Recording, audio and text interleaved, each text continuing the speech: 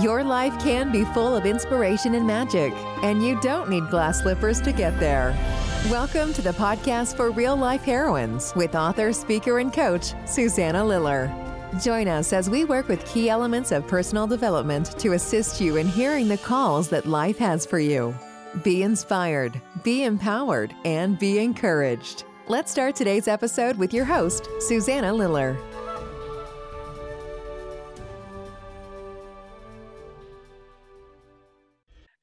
Hi, everyone. Welcome to my podcast, the podcast for real life heroines. And today I am more than excited to be talking with Colleen Garrick. And Colleen and I have had a conversation, and I know you're going to be so amazed with her story. And I want to just give a shout out to David Lee, my friend from Heart at Work, because he introduced me to Colleen. He is a storyteller, and he knows that I collect heroines' journey stories. And he said, Susanna, you need to talk to Colleen. She has such an amazing story, and she is a heroine. So yeah, David, you were right.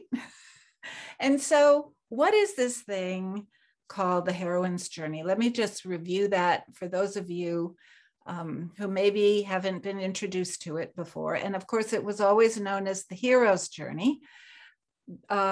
Joseph Campbell, teacher, writer, introduced it, brought it into the popular culture, particularly with Bill Moyers. They did a PBS series called The Power of Myth.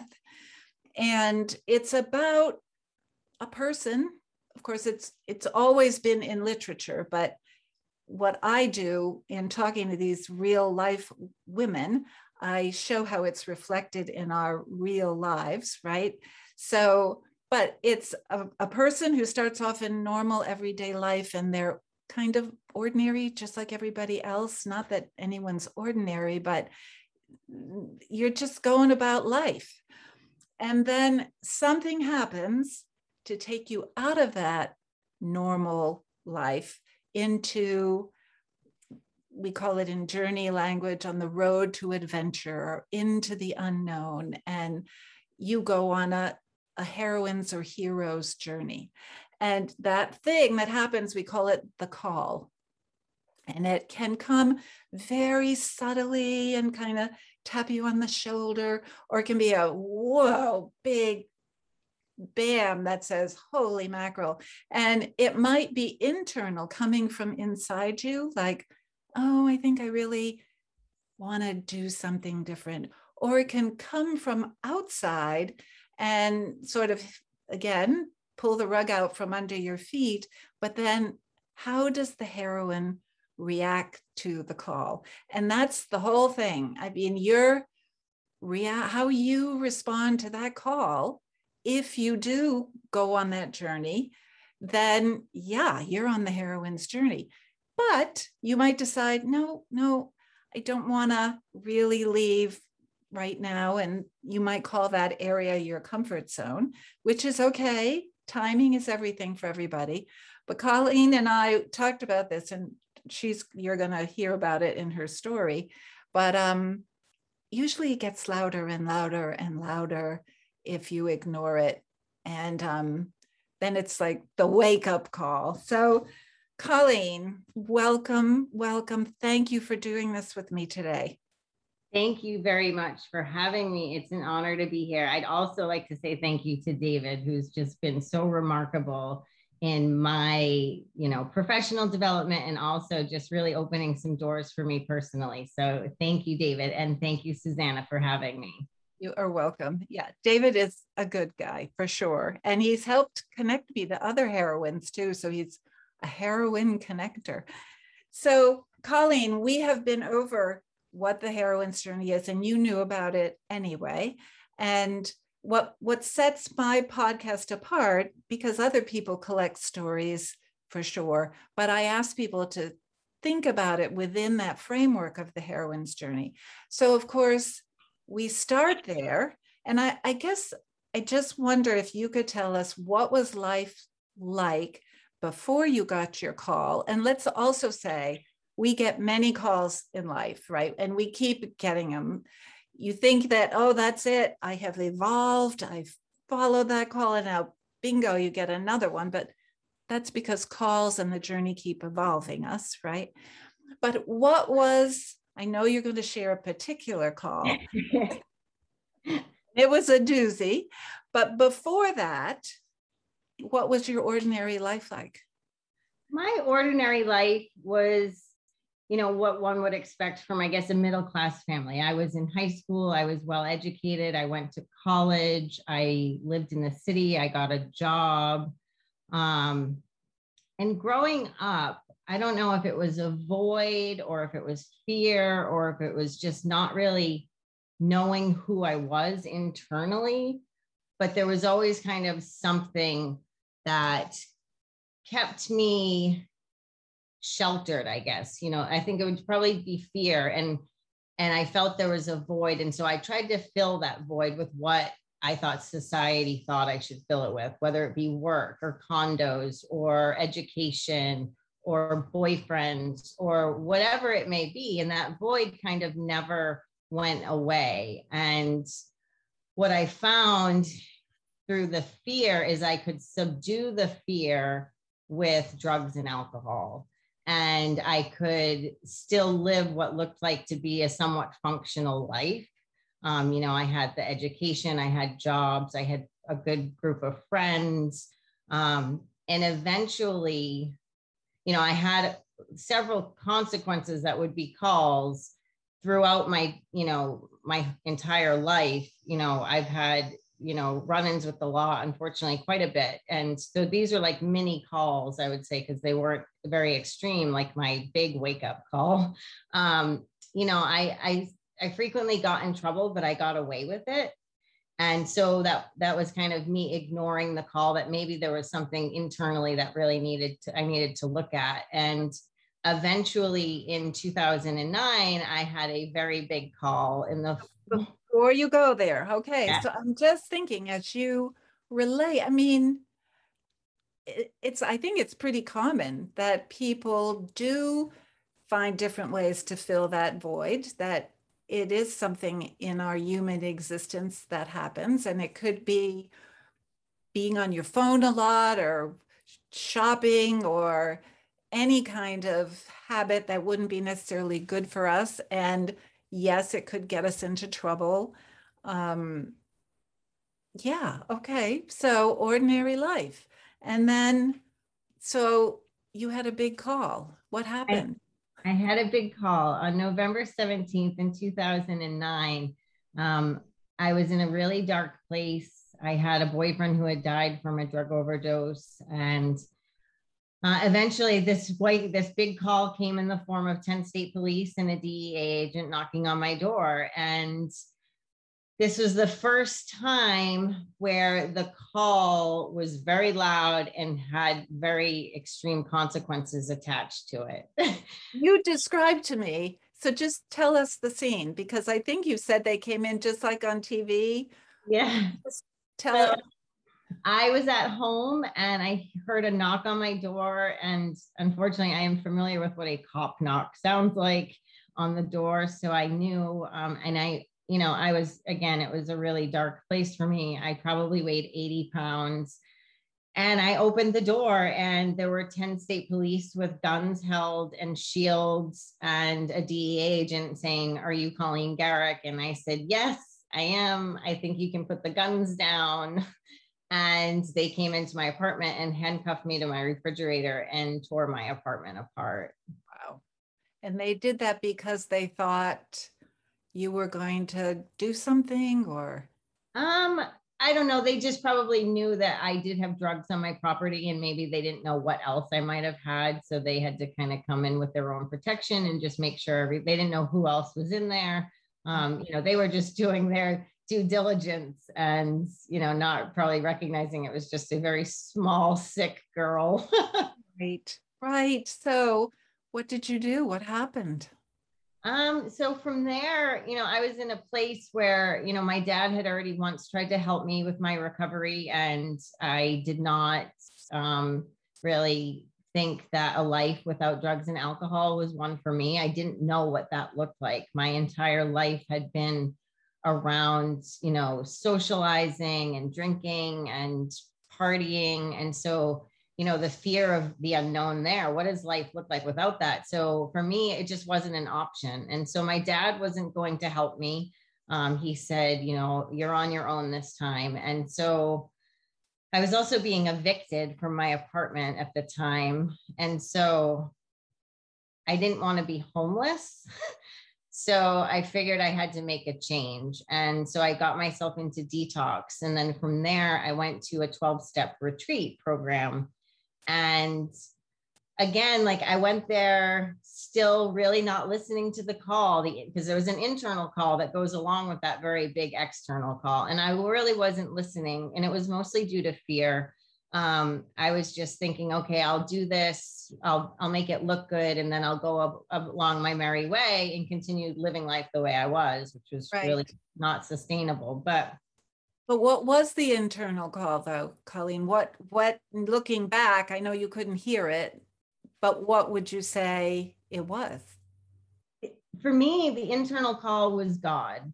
And it was God trying to say, hey, I can help you fill this void without everything else you're trying to fill it with. And I wasn't listening because I just didn't know. You don't know what you don't know. Right. And, you know, fortunately, I was able to go to this 12-step retreat and sit with people who had lived like I have lived in my active addiction and who had come out on the other side. And they were full of hope and faith and love. And they were happy and they were joyous and they were free, like their minds were free. And sitting with them and listening to their stories and realizing that they had walked a mile in my shoes, I was able to be like, okay, well, if they can have this life, then maybe I can too. And I was able to, you know, work through the 12 steps and really find out who I was. I look at the 12 steps as like kind of a pathway to self, a pathway to God, and a pathway to others. And in the fourth step, you write an inventory. And when I wrote this inventory, I realized that I was not the person I thought I was. I thought my idea was that I was this kind, loving, honest person. And my inventory was very different. My inventory told me that I was dishonest, manipulative, and that I will harm anyone to feel ease and comfort. And I did not like that. I also recognized how full of fear I was. You know, here's this person who's, you know, got great education and, you know, has had great places to live and is well-traveled and had great jobs.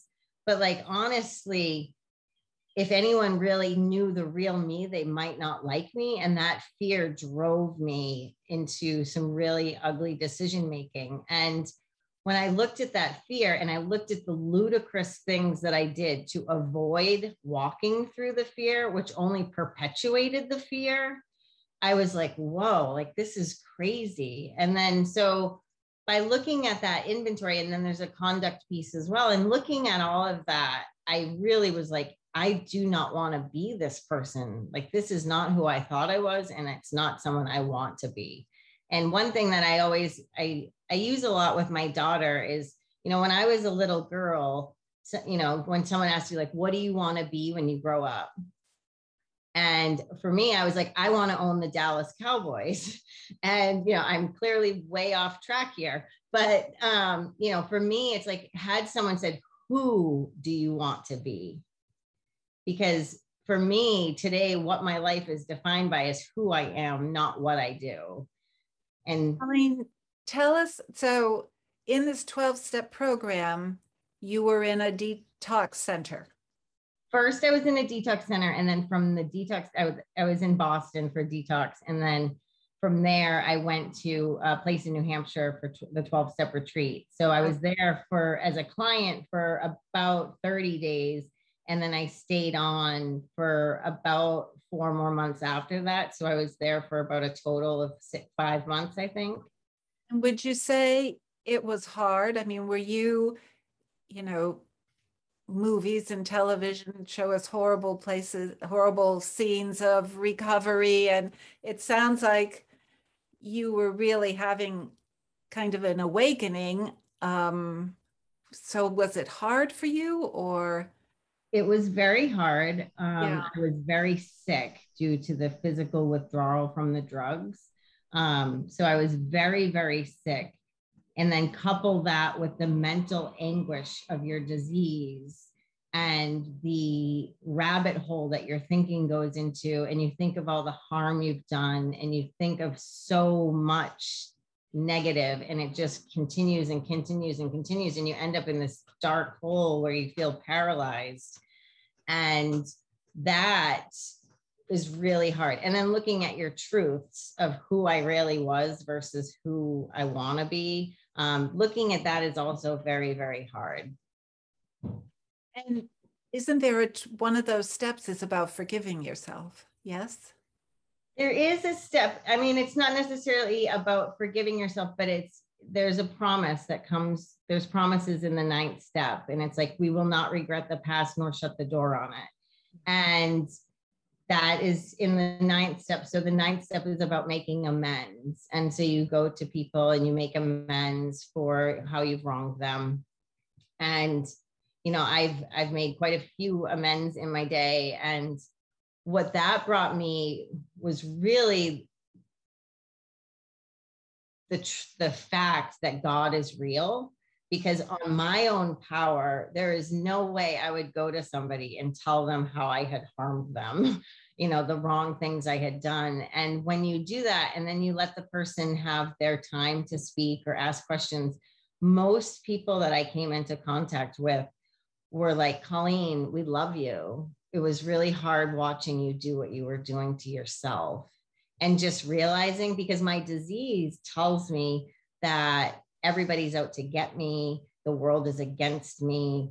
And to see that people are really kind and loving and supportive, and that really this negative self-talk is just so harmful. And so for me, going through that period really was refreshing. And so when others forgive you, it's a lot easier to forgive yourself. Right.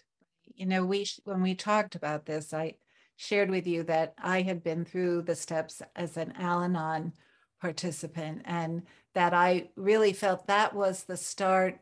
Well, I had always been to church, even as a little girl, and had a spiritual background, but I really got on my spiritual path, I believe, when I did those 12 steps as part of Al-Anon. So it sounds like it was equally powerful for you. So, but I know that things continued to shift for you. So tell us more. You're on the road of adventure. That's how you have definitely moved into the unknown. You're not that person drinking and having fun and socializing anymore. You had this huge call. So now what? So now I have to, you know, atone for my crimes that I committed in my active addiction. So I was in Plymouth, New Hampshire for about 5 months. And then I moved to Portland, Maine, which is how I got here, for sober living. And I was in court for almost 2 years for my charges, which were drug trafficking. I lived in a school zone and conspiracy, and they held 10 years in prison. And due to my recovery, and so that's a huge unknown, like, what does life look like incarcerated? And then like I was 34 at the time, and I'm like, 10 years, I'm going to get out and be 44. Like, am I going to get married? Am I going to have children? Like all of this crazy unknown. And I just kept doing the right thing. Like a lot of people are like, wow, you know, if that were me, I would just be like, screw it. Like, you know, I'm going to prison anyway. And for me, it just wasn't an option. And I ended up only getting sentenced to 3 years in prison. They reduced my crime due to my recovery. And I ended up only serving 2 years in prison because of some work I had done while I was in there. And plus I went back into court, and she reduced one of my other charges to just serve 1 day in prison for it. So I ended up serving exactly 2 years. I was in there from March 8th, 2011 until March 8th, 2013. And that's a long time, even though it was reduced. be in prison. Yeah. And It that was in Maine. It was in Framingham, Massachusetts. Okay. And it was probably one of the most beautiful experiences of my life. So this is crazy. Let's just say it. Yeah. That's free. I know because you shared this with me, but 2 years in prison, one of the most beautiful experiences of your life. So say more about that, please. So when I first got in, I was really angry and I was like, I don't belong here. I'm doing the right thing. Like, I don't belong here. And eventually I realized that I was just resisting reality. And when I resist reality, I create my own suffering. And finally, I just kind of like let go. And I was like, you know what? Like, I'm here and I can't think my way out of it and I can't buy my way out of it. So I'm just going to do what God would want me to do. And, you know, I started teaching yoga to the inmates, and I took some women through the 12 steps, and I worked with the mental health facilitator to do some groups for the women, and I became useful. And I was free. You know, they counted me 6 times a day. They told me when to eat, how to eat, what to eat, but I was mentally free. And I was so connected to myself and to God and to helping others that it was beautiful. And, you know, the spiritual growth I was able to have there and literally be free. You know, even though my physical freedom was not there, my mental freedom was 100%, and it was beautiful. So that's pretty mind-blowing, really. You know, there you are locked up and you find real freedom. And I think what you're talking about is your soul was free. Yeah. Yeah. And that really helped the other women that you came in contact with. And so in a way you found your reason for being? I mean, that's Purpose. Yeah, I'm a very purpose-driven person. So when I'm lacking purpose, I sometimes fall short, but so how would you say what was your purpose then? What would you say it was when you were there? I think it was to give hope to others. And I think today that's still my purpose. You know, I'd like to say that I stayed on that spiritual path through today, but I did not. I started putting, you know, I was released from prison and life started happening, and I forgot what was really important, which is like having purpose and staying connected and being useful. And, you know, life happened and I got a job and I had a beautiful baby and I got married, and my life became a little bit difficult and overwhelming, and it was just everyday things. And so I was so full of fear to let people know that I was struggling with my marriage or struggling being a mother. And I didn't ask for help. And in that, I ended up getting sick again. And I ended up picking up after 8 years of sobriety. And it was really ugly. You know, people always say when you relapse in the steps that it's awful. And it is true. It is a true statement. It's awful because especially when you've experienced the joys and the freedoms of recovery, and then you're back in that place of feeling trapped again. It was really ugly. And, you know, you get into that. For me, it's like fear paralyzes me. And it's like, as much as I want to do something with it, sometimes I just can't, or I don't know what to do with it. And then I'm just stuck. And when I'm connected to my recovery and I'm connected to God and to others, I have faith and trust that walking through the fear, I'll be okay. Right. But for me as a person, you know, with an addiction, if I'm not connected and if my recovery is not first and I'm not, you know, constantly taking care of my recovery, my sick thinking will come back. Those negative thoughts will return and tell me that I can't do this. I'm not good enough. I'm not worthy. And, you know, everybody listening to this, I mean, we all have those thoughts, and you with your particular physiology, they really were loud, right? And maybe, it isn't the same for I know it's not the same for everybody, but we all have them. And on the heroine's journey, we call them threshold guardians, or someone might call them the critic in our head or the saboteurs in our head. And I've worked with so many women, and I ask them about those thoughts because everybody has them.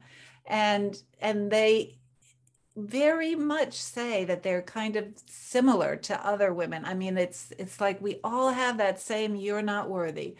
Who do you think you are? You'll never make it happen. All that stuff, those threshold guardians say in everybody's heads. And I would suspect that part of your fear too was just the shame of having to shame. So gets in our way. Brene Brown is so good at helping us work through that. But yeah, boy, so you had like a double whammy, right? I did have a double whammy. And, for me, when I speak to other women, because I feel like I'm an extremist, like, I need to have 10 years of, prison time hanging over my head to make a change. But those internal feelings of shame and doubt and insecurity and fear, those are the things we can all identify, whether we're in recovery or we're not in recovery.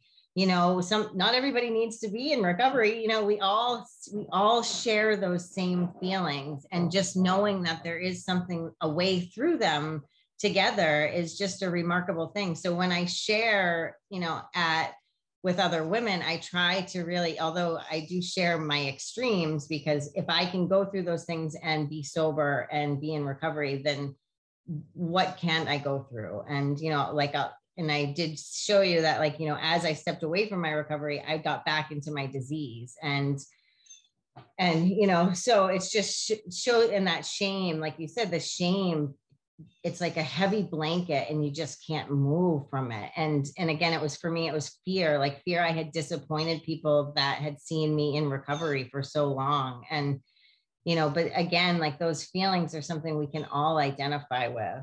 All of us, really. And maybe lesser, not the extreme always, but absolutely. And so how do you then get the tools back to work with your disease? And what did you do what were those steps you took? So, after I had relapsed, I wanted to get back into my recovery and into the steps. But again, like fear really held me back. And I had taken little steps to try. And then I kind of just didn't try hard enough because I wasn't asking for help again, due to fear. I thought I could do it by myself. And ultimately, at that point, I was a single mom. My daughter's father was not in the picture, and my family live far away. My brother lives in Dallas, and my dad spends most of his time in Australia. And so it was me and my daughter. And so my fear also was like, what happens to my daughter? So I go to detox again, and that kept me using for much longer than I had hoped or would want, but what happened was my mother wasn't around when I was little. She's an alcoholic. She's still active. And I was looking at my daughter's life and I was like, I'm going to repeat my life for my daughter. And I do not want that. I do not want her to have the childhood that I had with an absent mother. And so finally, my dad came home in July. I had lost my job due to my addiction. My dad came home in July of 2019. And I just said, Dad, I need help. And he's like, what do you need? And I said, I need you to take my daughter and I have to go back to detox. And he said, okay, let me help. And, and at that point, so I go to the detox and I come home after about 12 days. I was still very, very sick. I was not ready to have my daughter back. My family also was really mad at me because they had found out some stuff I had done during my using. I created a lot of harm and a lot of chaos to a lot of people.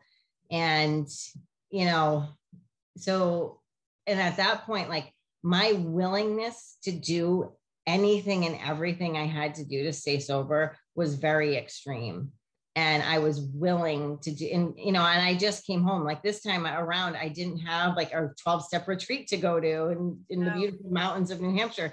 I came home to my condo and it was just me. And I'm like, okay, like, what am I going to do? And, I got my sponsor, who's my sponsor today, and started going through the steps again. And then I went to an IOP program, which is an intensive outpatient program here in Portland. And I went there for as long as they would let me. And I was looking for work and they ended up letting me go. It's an 8-week program. I went for 17 weeks because it was a safe place. And I was just fueling my soul with recovery and being useful and listening and learning. And because like the thing for me is like, the more I know, the less I know.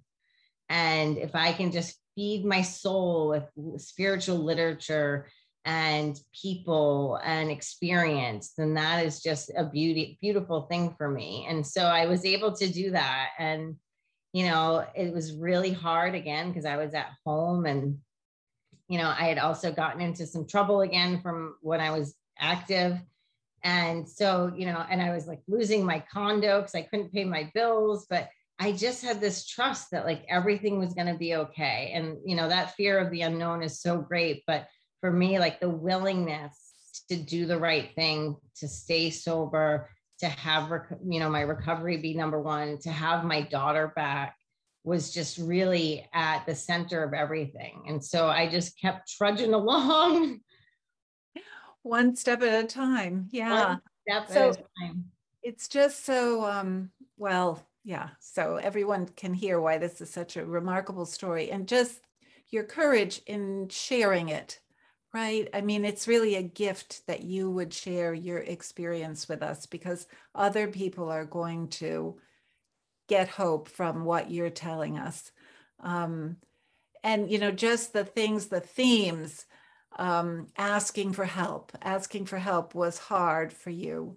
But it ended up being a lifeline once you finally did, and I have a hard time asking for help, right?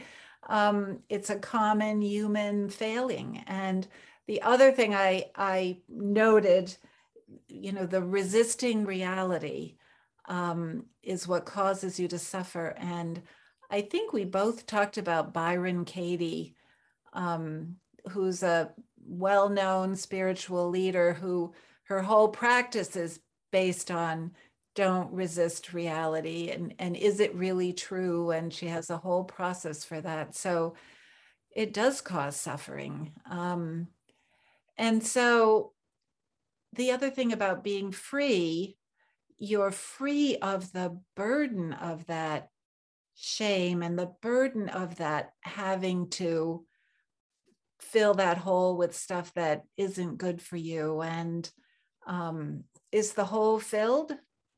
The hole is filled today because it's filled with my spirituality. And, like I mentioned, for me, the 12 steps is a pathway to God. And, for me, God doesn't necessarily have to align with any religion. For me, God is like this big, giant, warm hug that lets me know that no matter what, everything's going to be okay.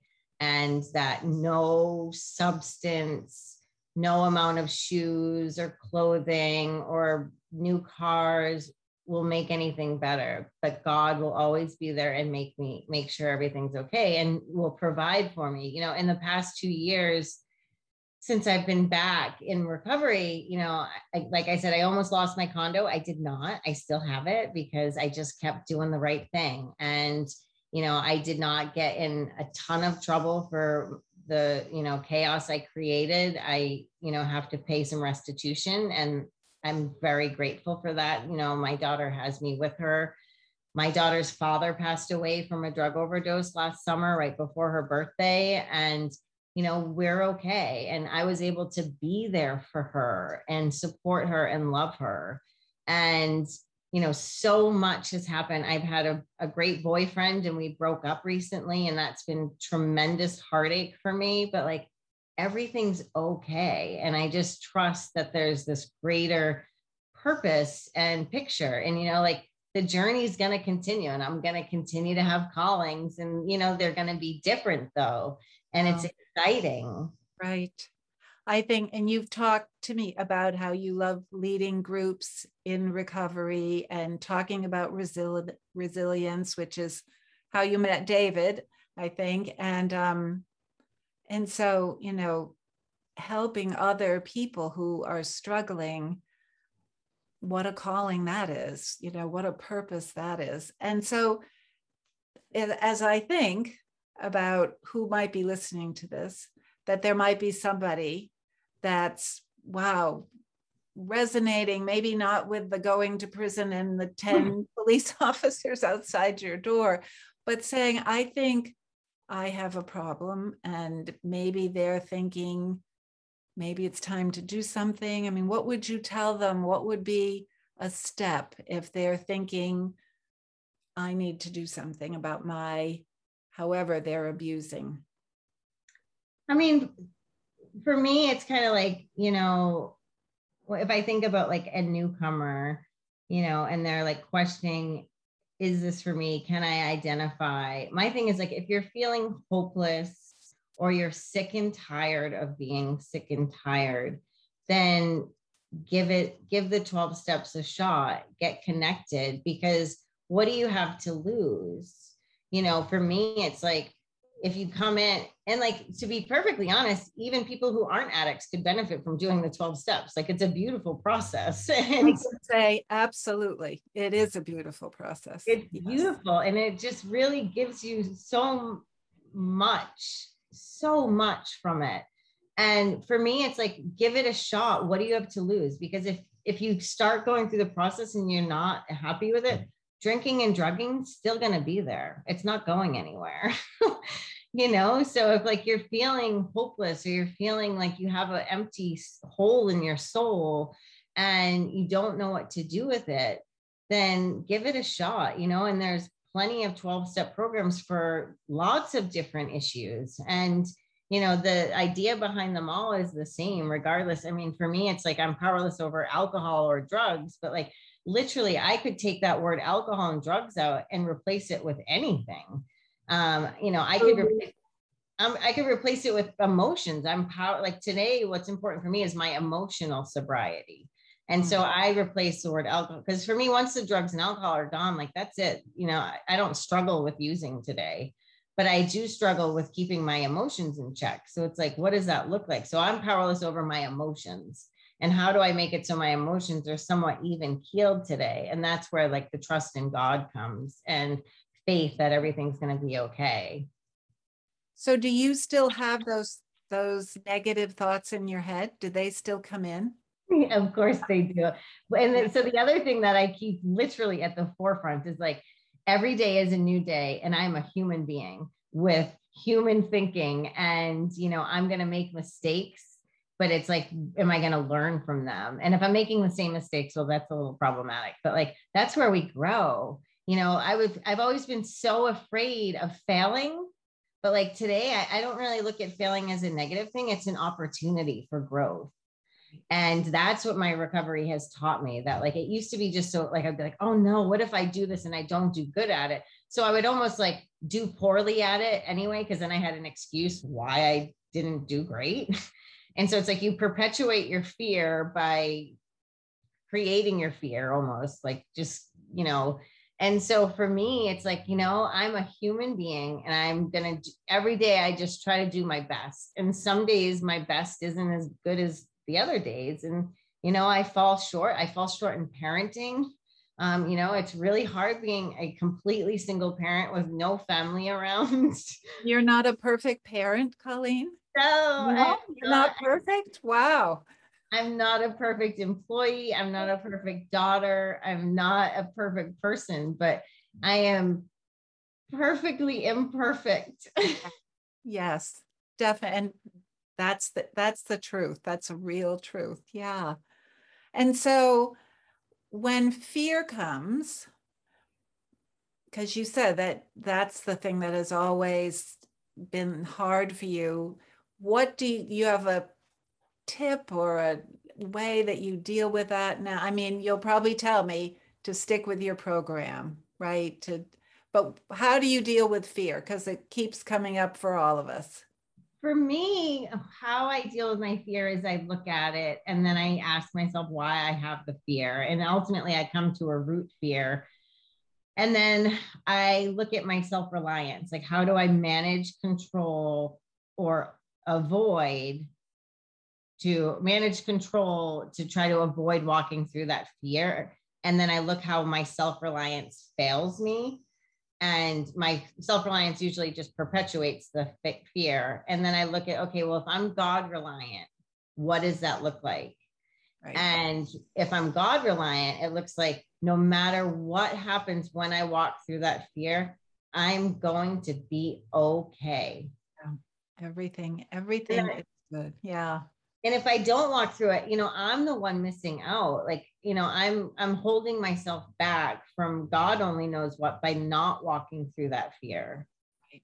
And I think our brain gets in there and our brain thinks it knows what's going to happen. And, how could we possibly know what God or the universe, whatever you want to call it, has as a possibility for us? We can't know, but we're so sure. Oh, if I do that, I'll never make enough money if I get that job or leave this job, or we're just so sure and we don't know. Yeah. We do not know. Wow. And also today, I don't carry shame, and it's only because of the process of the steps. And, my self-confidence is back. My self-esteem is back. And, it's because I'm a person who lives by a set of principles today. And so I make sure that my actions align with those principles. And that makes me have that confidence in the ability to walk through fear and just be my authentic self, which I'd always been fearful of being, 10, 11, 12 years ago. Right. Being who you are. And so, Colleen, and gifting us with who you are and with your story. It's just, a story of such courage and bravery and hope. I guess you're right.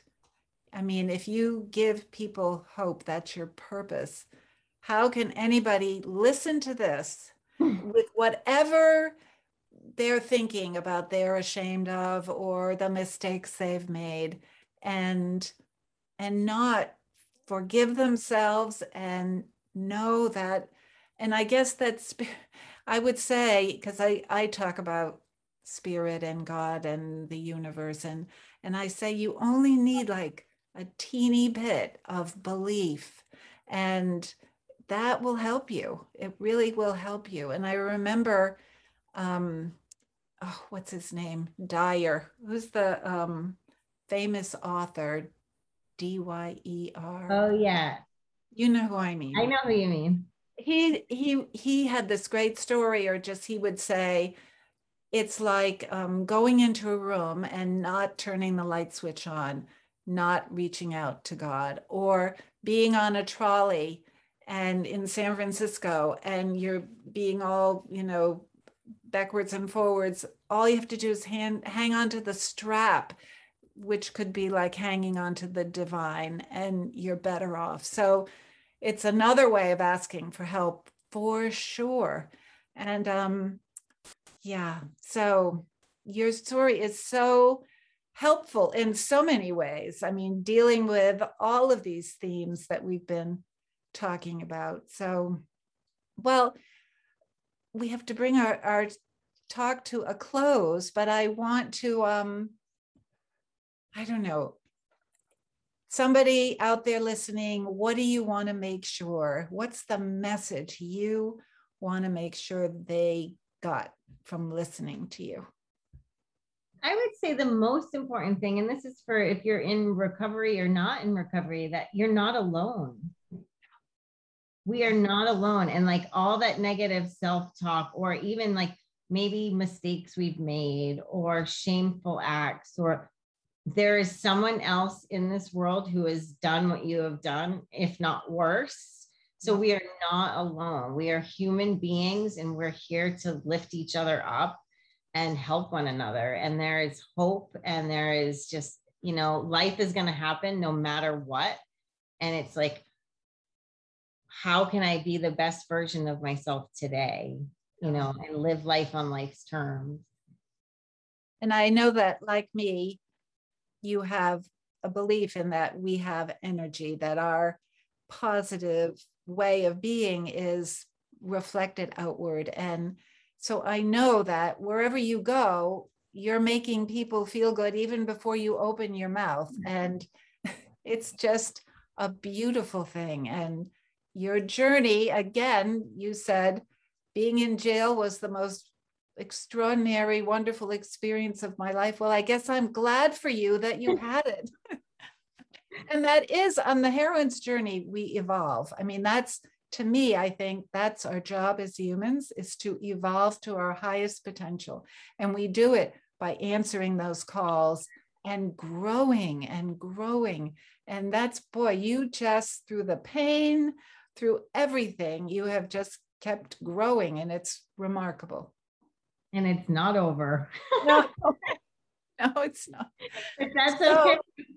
And I asked you about a book, and you said, well, it's been in my head. So yeah, something about you're not your mess or something.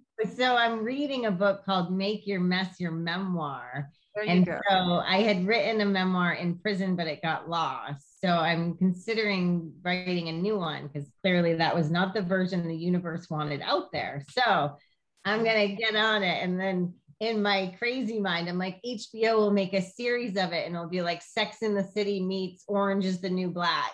Okay. And who's going to play you, I wonder? I don't know. Well, listen, thank you so much for being here with us today.